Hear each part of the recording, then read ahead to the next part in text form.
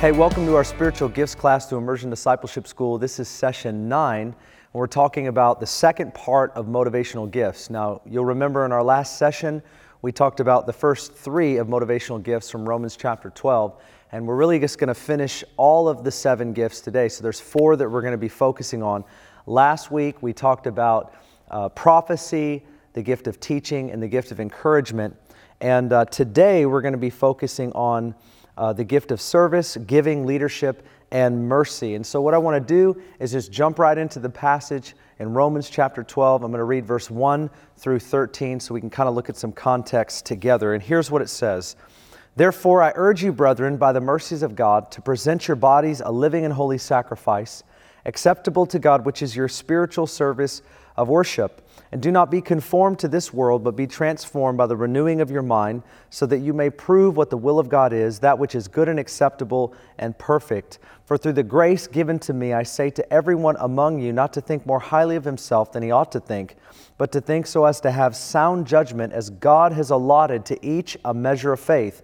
For just as we have many members in one body, and all the members do not have the same function, so we who are many are one body in Christ and individually members of one another.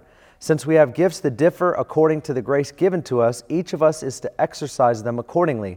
If it's prophecy, according to the proportion of his faith, if it's service in his serving, or if it's teaching in his teaching, or he who exhorts in his exhortation, he who gives with liberality, or he who leads with diligence, he who shows mercy with cheerfulness. Let love be without hypocrisy. Hate what is evil and cling to what is good.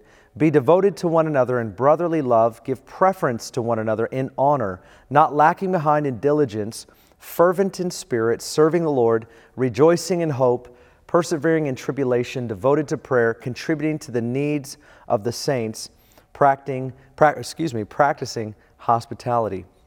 Now, you've already heard me talk a bit about the context of the book of Romans, but we want to be reminded that the book of Romans is obviously written by Paul to the church at Rome, and Paul was most likely writing this letter as he's getting ready to go to Jerusalem, and he wants to stop at the church in Rome because he's really never been there before. He didn't start the church in Rome, and scholars sometimes suggest that the church in Rome was started by some who were actually at the first gathering, the day of Pentecost, when the church was birthed, at least the Jewish church was birthed, and there were some that were there that gave their lives to Jesus and went back to Rome, and the church was born. Now, we don't really know how the church at Rome was started, but we do know that Paul's companions, Priscilla and Aquila, were actually at the church in Rome, and they were leaders there.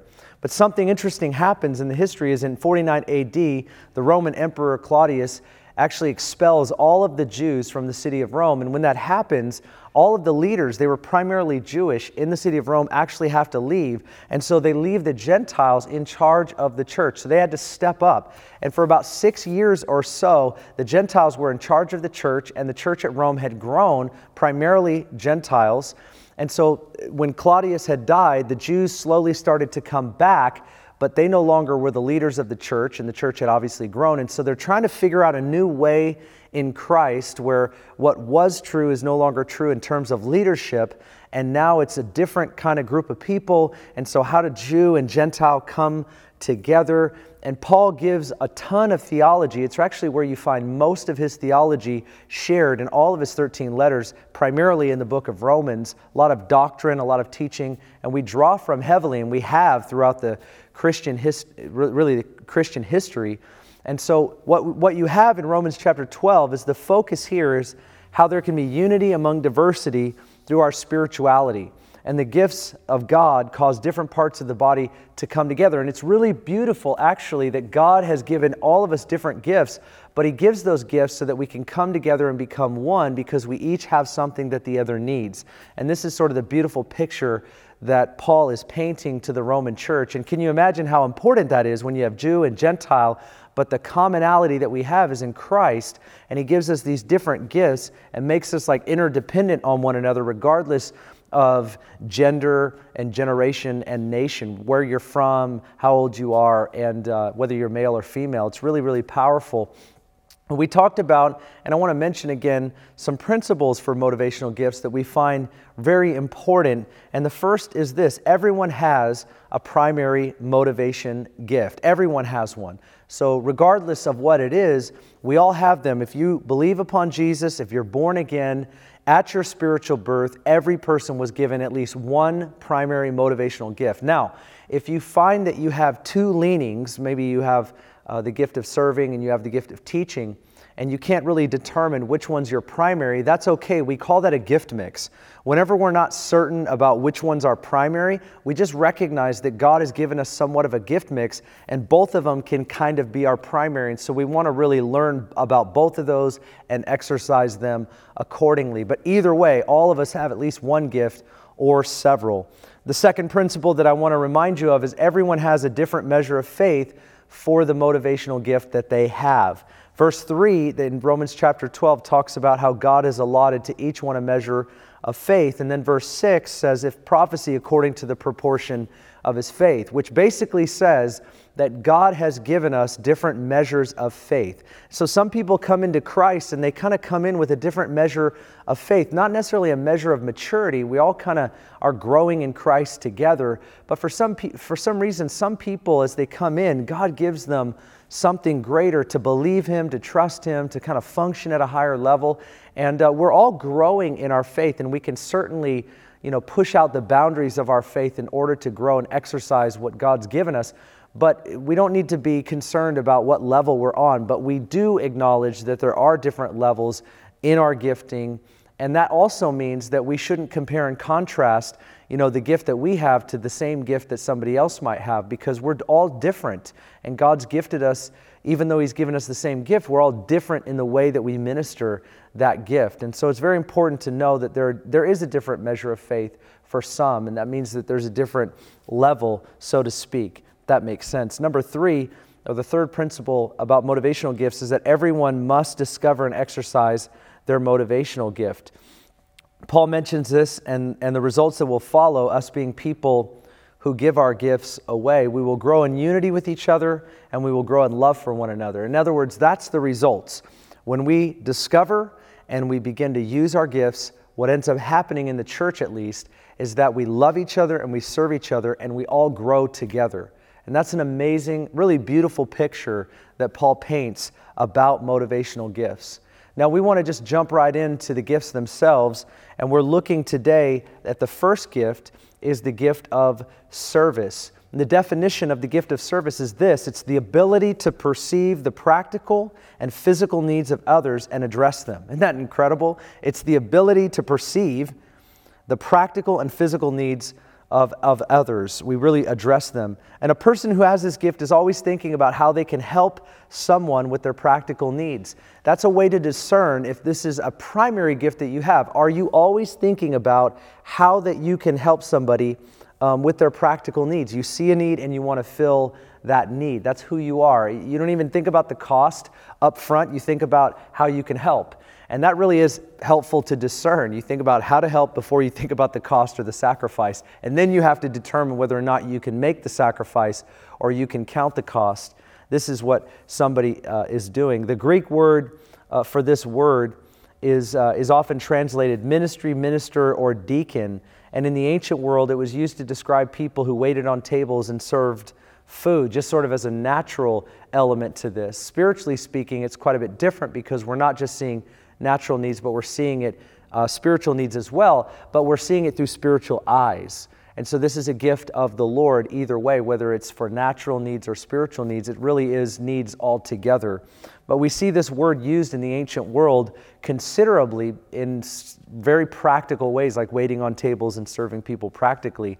We all should serve. All of us need to serve each other, but some of us are gifted in such a way where we're thinking about it prior to anybody else. We're the first ones to step up. We're the first ones to speak up. We're the first ones to want to address the needs that we see. And other people care too. Other Christians care as well, and we shouldn't look down on others that aren't as prone to step up first, but rather we should celebrate those that are sometimes the head of the spear in leading all of us to address the needs that are around us. And we thank God for that. We all care about the needs of others, but a person with this gift is driven. They're just driven by this. and the needs of people. Some scripture references, which I've kind of already mentioned or touched on, is in Acts chapter 6, verse 1 through 6, the apostles chose 7 men, these were deacons, who could oversee food distribution. And isn't it incredible that they empowered people to serve? This is in this very similar word as what the gift is in service. They empowered people to serve, and some of these became evangelists or greater even in the church in terms of their anointing, their gifting, and their ministry. It started with service, but it didn't stop there. And we see that in the deacons in Acts chapter 6. We also see in John chapter 13, verse 5 through 20, where Jesus washed the disciples' feet and he told them to do the same. This was obviously part of the ministry of the apostles. It was part of the focus, was to serve people. That really is the way of the Christian. And some of us have been gifted in such a way where we show others. We're always demonstrating how it is that Jesus would function and how he would think or feel or even address needs in the circumstances or the situations around us. We also see in Luke chapter 10, verse 38 through 42, the story of Martha and Mary. And Martha was distracted by all the preparations. And we kind of give Martha a bad name, or we give her kind of a bad run. And I think it's not fair, because even though she was distracted by the preparations, it wasn't wrong of her to want to take care of everything. I mean, she's probably making preparations and food for everybody that's going to be eating. I mean, we all want to eat, amen? So there is that. And Mary's sitting at the feet of Jesus. And what Jesus was actually saying is Mary chose the greater thing, because Jesus was right there and sitting at his feet and listening to him, learning from him. He wanted Martha to be able to do that as well and not just be distracted. But he wasn't trying to take away from the fact that what she was doing was a good thing. And of course, we want to make sure that we understand that serving is a good thing. But it also tells us that potentially the distraction for those that have the gift of service is that they're always thinking about doing before they're ever thinking about learning or growing or praying or listening to the Lord. And that might be the weakness of the gift, and so you're going to want to obviously press in to balance that out. Now, some of the functions of the gift of serving is, number one, it's help and assistance. A person who is gifted with service assists people in times of great need. It's not about being in charge or being somebody, it's about getting something done. They're always thinking about getting something done. That's kind of their MO, that's how they function. The second function that I find in the gift of service is awareness. A person with this gift is good at identifying needs and things that are often overlooked by other people. If this is you're always identifying needs, and maybe sometimes you feel a little lonely because everybody else isn't seeing what you're seeing about other people. You're kind of like, come on guys, like we need to do this. And if that's you need to stop getting frustrated at everybody else, because you might just have a gift. You might see first what other people aren't seeing. It's not that they don't care, it's that you are just wired that way, and the Lord has put that inside of you. And so you can't get upset at other people because you have something that God's given you to feel and think that way, and really to gather other people to respond to as well. So you have an awareness about you. If you have this gift, you also seek to accomplish. A person with this gift gets things done, and they help other people to do the same. We really need to cultivate the gift of service, because I think a lot of people want the limelight, or a lot of people want prominence, but they're not really thinking about significance.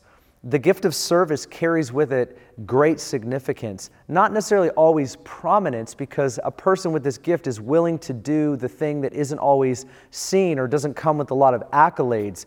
And really, I think that's so powerful, and it speaks of the humility of Jesus and how much we need this gift in the church. It says a lot about the Christ that we follow and how Jesus even displayed himself as he walked the earth. He could have come as a conquering king, but he didn't. He came in a manger, and he walked as a common man. And his father, Joseph, was a carpenter. He built houses out of stones. He was a stone layer, and his mom really was nobody. And so he kind of came this way. He was humble. He was meek.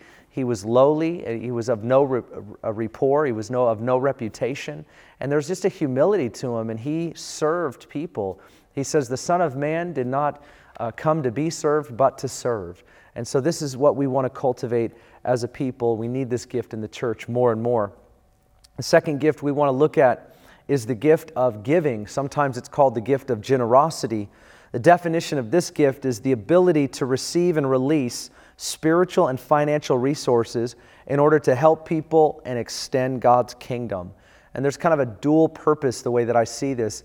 It's to help people, but it's also to extend God's kingdom. People with this gift, they're always thinking about how they can give something to a person or a people in need. They're always thinking about how to not just help someone, but how to give in order to get a person where they need to go or get something done. This is constant in them. They really just think about how to funnel resources and accomplish things.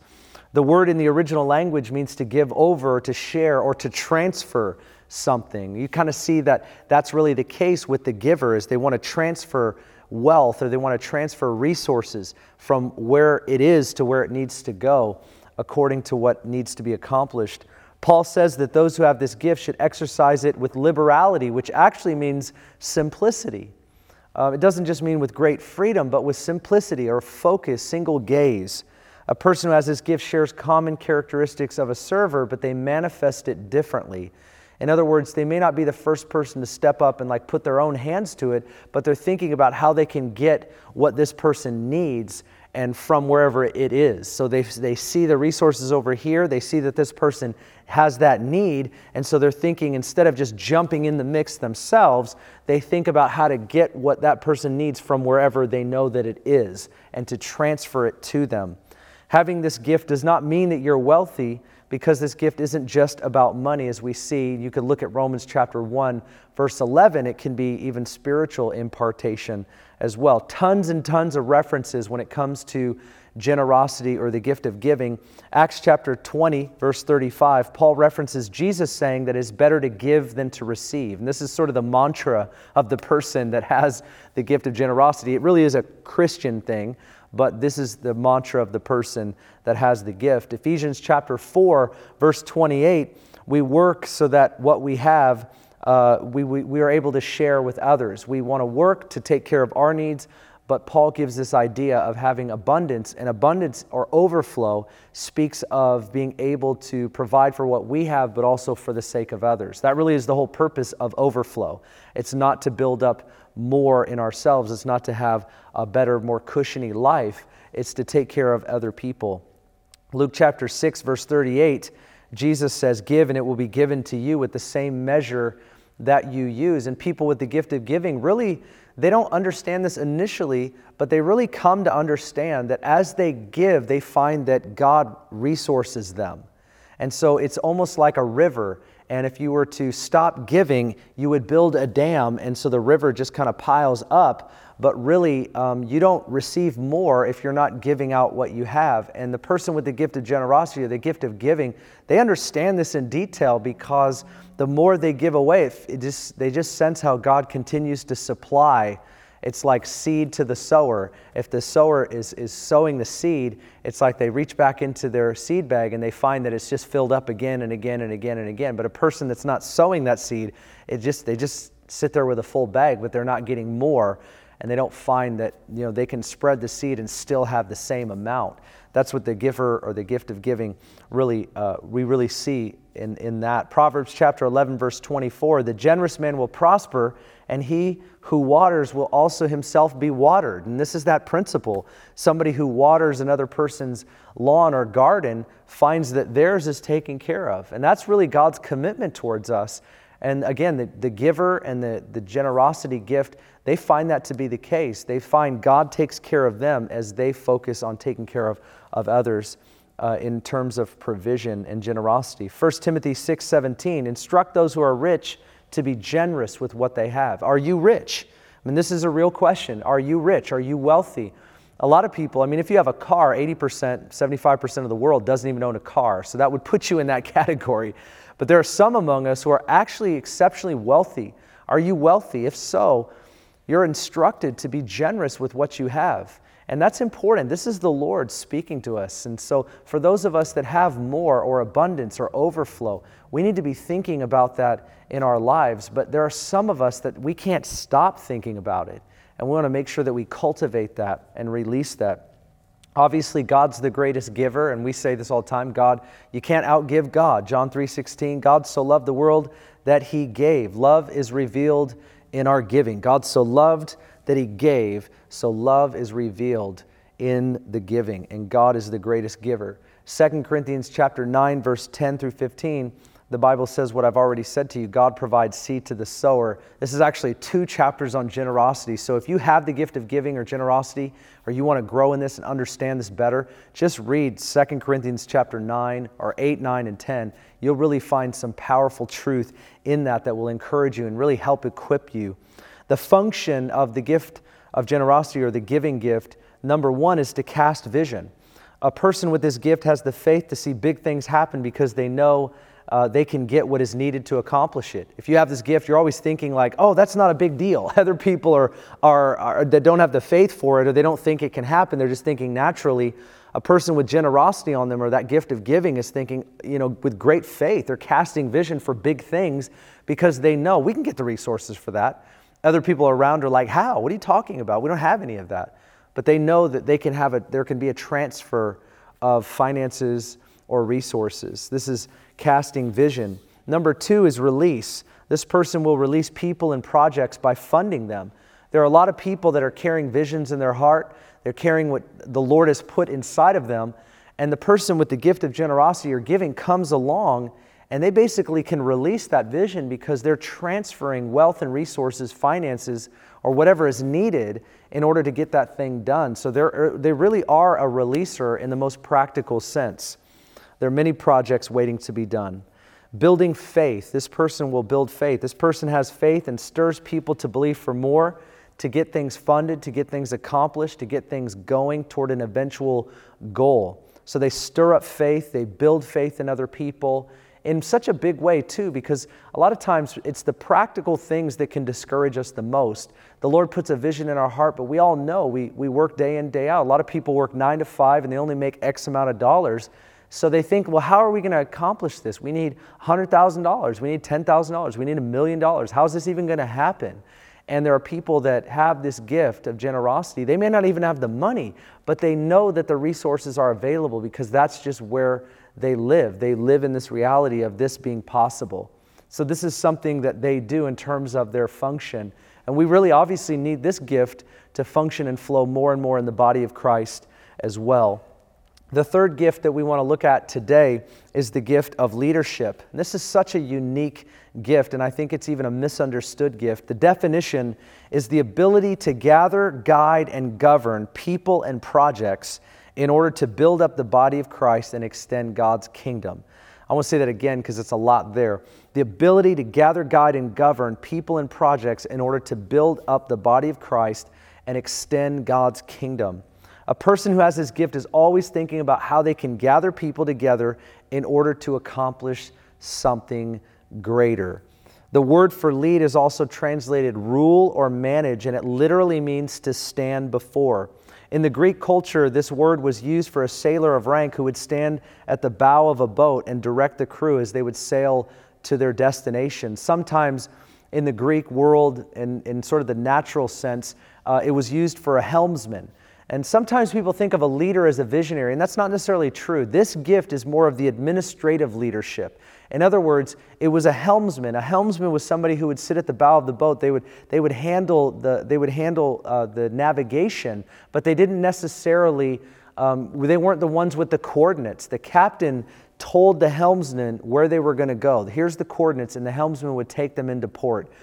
And it's really interesting to see that because it could potentially mean that this is a second-tier leadership gift, and that as you look at it in a motivational gift sense, this can mean a lot of different things, but this person has the will to get people from where they are to where they need to be. This person has the ability to gather people together to get a lot done in the kingdom. This person has that drive and that desire, that tenacity, really not just for themselves, but for the whole. And that's what we see. So it can mean not only like a primary leadership, but a lot of second-tier leaders in the body of Christ have this gift as well. The original word is used in the New Testament 8 times for fathers, elders, bishops, and deacons. So we see that as primary leaders and secondary leaders. Paul told those with this gift to lead with diligence, which means in haste. In other words, go for it right now. Don't wait. Go to it, get at it, right here and right now. A leader has a high level of self-confidence, which is misunderstood sometimes as arrogance. And that can be the weakness of a person with this gift, is that they can be perceived as arrogant when really they just have self-confidence because they have to believe that we can do this. They're always thinking that we can do this. This is what we need to do. These are the pieces that we need to put into place. They're always thinking about how to gather people together and accomplish something greater. I can imagine the weakness could potentially be that people could feel used by this person because their vision is bigger and they could just be thinking about how to get people to where we all need to go. And it's not necessarily personal, but I could see how that could potentially be a weakness, or at least somehow they're perceived. The scripture references, you see all kinds of things in the Bible, from Exodus 18:13, where Moses appoints leaders over groups of 10, 50, and 100. 1 Timothy 3:4, he talks about those who are going to be overseers in the church must manage their household well. That word manage is the same word for the gift of leadership here. In Mark chapter 10, verse 41 through 45, Jesus taught his disciples what leadership in the kingdom really is. It's to come under and to serve. And so we got to make sure that we're tempering this gift. If it's that drive in you, that you're doing it to serve the body of Christ, and you're doing it to serve people as Jesus taught us to. 1 Corinthians chapter 11, verse 1, Paul says, follow my example as I follow Christ. And a leader needs to think that way. You can't just follow yourself, your desires, your whims. You have to follow Christ. This is where Christ is leading us. And that brings confidence because I'm following Jesus, and that example, that direction is worthy to be followed. Follow me as I follow Christ. Lots of other references that I could bring up, but the function of the gift of leadership would be this. Number one would be to motivate. This person will motivate people to work together and accomplish something bigger. They're always thinking about how to put people into the game. Plug and play. I see you have this, I could see you doing that. They're thinking that way. They're not trying to use anybody, but they really do see the bigger picture and they discern very well. And so they're thinking about how to motivate people to do something that's part of the whole plan of God. And the second thing that they do in terms of function is they coordinate well. This person has the ability to bridge things together by allowing people or bringing people into that place. To do so, they're connectors. They connect people to places, people to things, people to vision, people to other people. They're coordinators. They also are communicators. This person knows what to do, how to do it, and they communicate it. They know what to do, how to do it, and they communicate it clearly, principally, simply. They're very clear, it seems like, most of the time, especially when they cultivate this gift more and more. And so you have motivation, coordination, communication. That's what comes out of this leadership type gift. Now, I want to say this about the leadership gift, is that sometimes people think because they're not a primary that they don't have this gift. That's not true. A lot of times people are the helmsman. They listen to the coordinates, the vision. Somebody tells them the vision, and they accomplish the vision. They're not always the visionaries themselves. They can be, but they also are people that can take the vision to completion. So that might be you, and you need to think about that. You might say to yourself, well, I'm not a leader, or that's not my primary gift. But if you knew that leadership gift was not just the primary visionary, but it was also the person that could see the vision from someone else and make it happen, that also could make you a leader as well and mean that God has given this gift to you. And so something to discern through, pray about, and think about. And the fourth and final gift that we're looking at today in our session is the gift of mercy. The definition of this gift is the ability to feel sympathy and show compassion on those who are suffering physically, emotionally, or mentally. This is somebody who is constantly thinking about how they can heal the suffering. You're always thinking about people suffering. You really carry the burdens of others. The term show mercy can also be translated to have compassion on, to pity, or to show grace and favor to. Different forms of this word appear 60 times in the New Testament, like showing compassion or even really healing. I mean, when Jesus healed the sick or the apostles healed the sick, this word actually, it speaks of that. It's to bring healing. And so we really know that it's not just physical healing, but it's also emotional, or really anywhere that there is suffering, the person that has the gift to show mercy. And remember, it's not just the gift of mercy, but it's the gift to show mercy. They feel sympathy, but to the point of showing mercy. This person taps into the heart of God for people and their problems. And Paul mentions that this person shows mercy with cheerfulness, which is joy and not sorrow. In other words, it's not a burden to carry a burden. And that's important. It's not a burden to carry the burdens of others. It's just who you are. You have joy in it. you carry the sorrows of others, and it doesn't make you lesser for doing so. It doesn't burden you or tear you down or bring you down.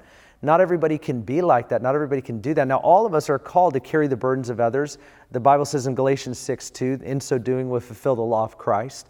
We're all called to do it, but there are some of us that are so wired and gifted to do that so well that others learn to do that by watching their way. It certainly is a revelation of Jesus Christ to show mercy.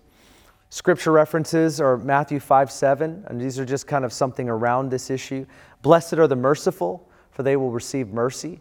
A person who shows mercy really just functions in that heavenly supply. Matthew 9:27, the blind men on the road cried out for Jesus to have mercy on them. Same terminology, to show mercy, and Jesus obviously did that. Luke 10:30 through 37, the Good Samaritan who showed a Jewish man mercy while others did not. Here again, you have this picture of a person not just having pity on, but really showing mercy and compassion too. That's a very good example. Acts 9:36 through 39, a woman named Tabitha who was noted as showing kindness. She was clothing other people. She was providing practically, but she was doing it to those that were suffering. And so we see that as a great example. Same terminology is used there.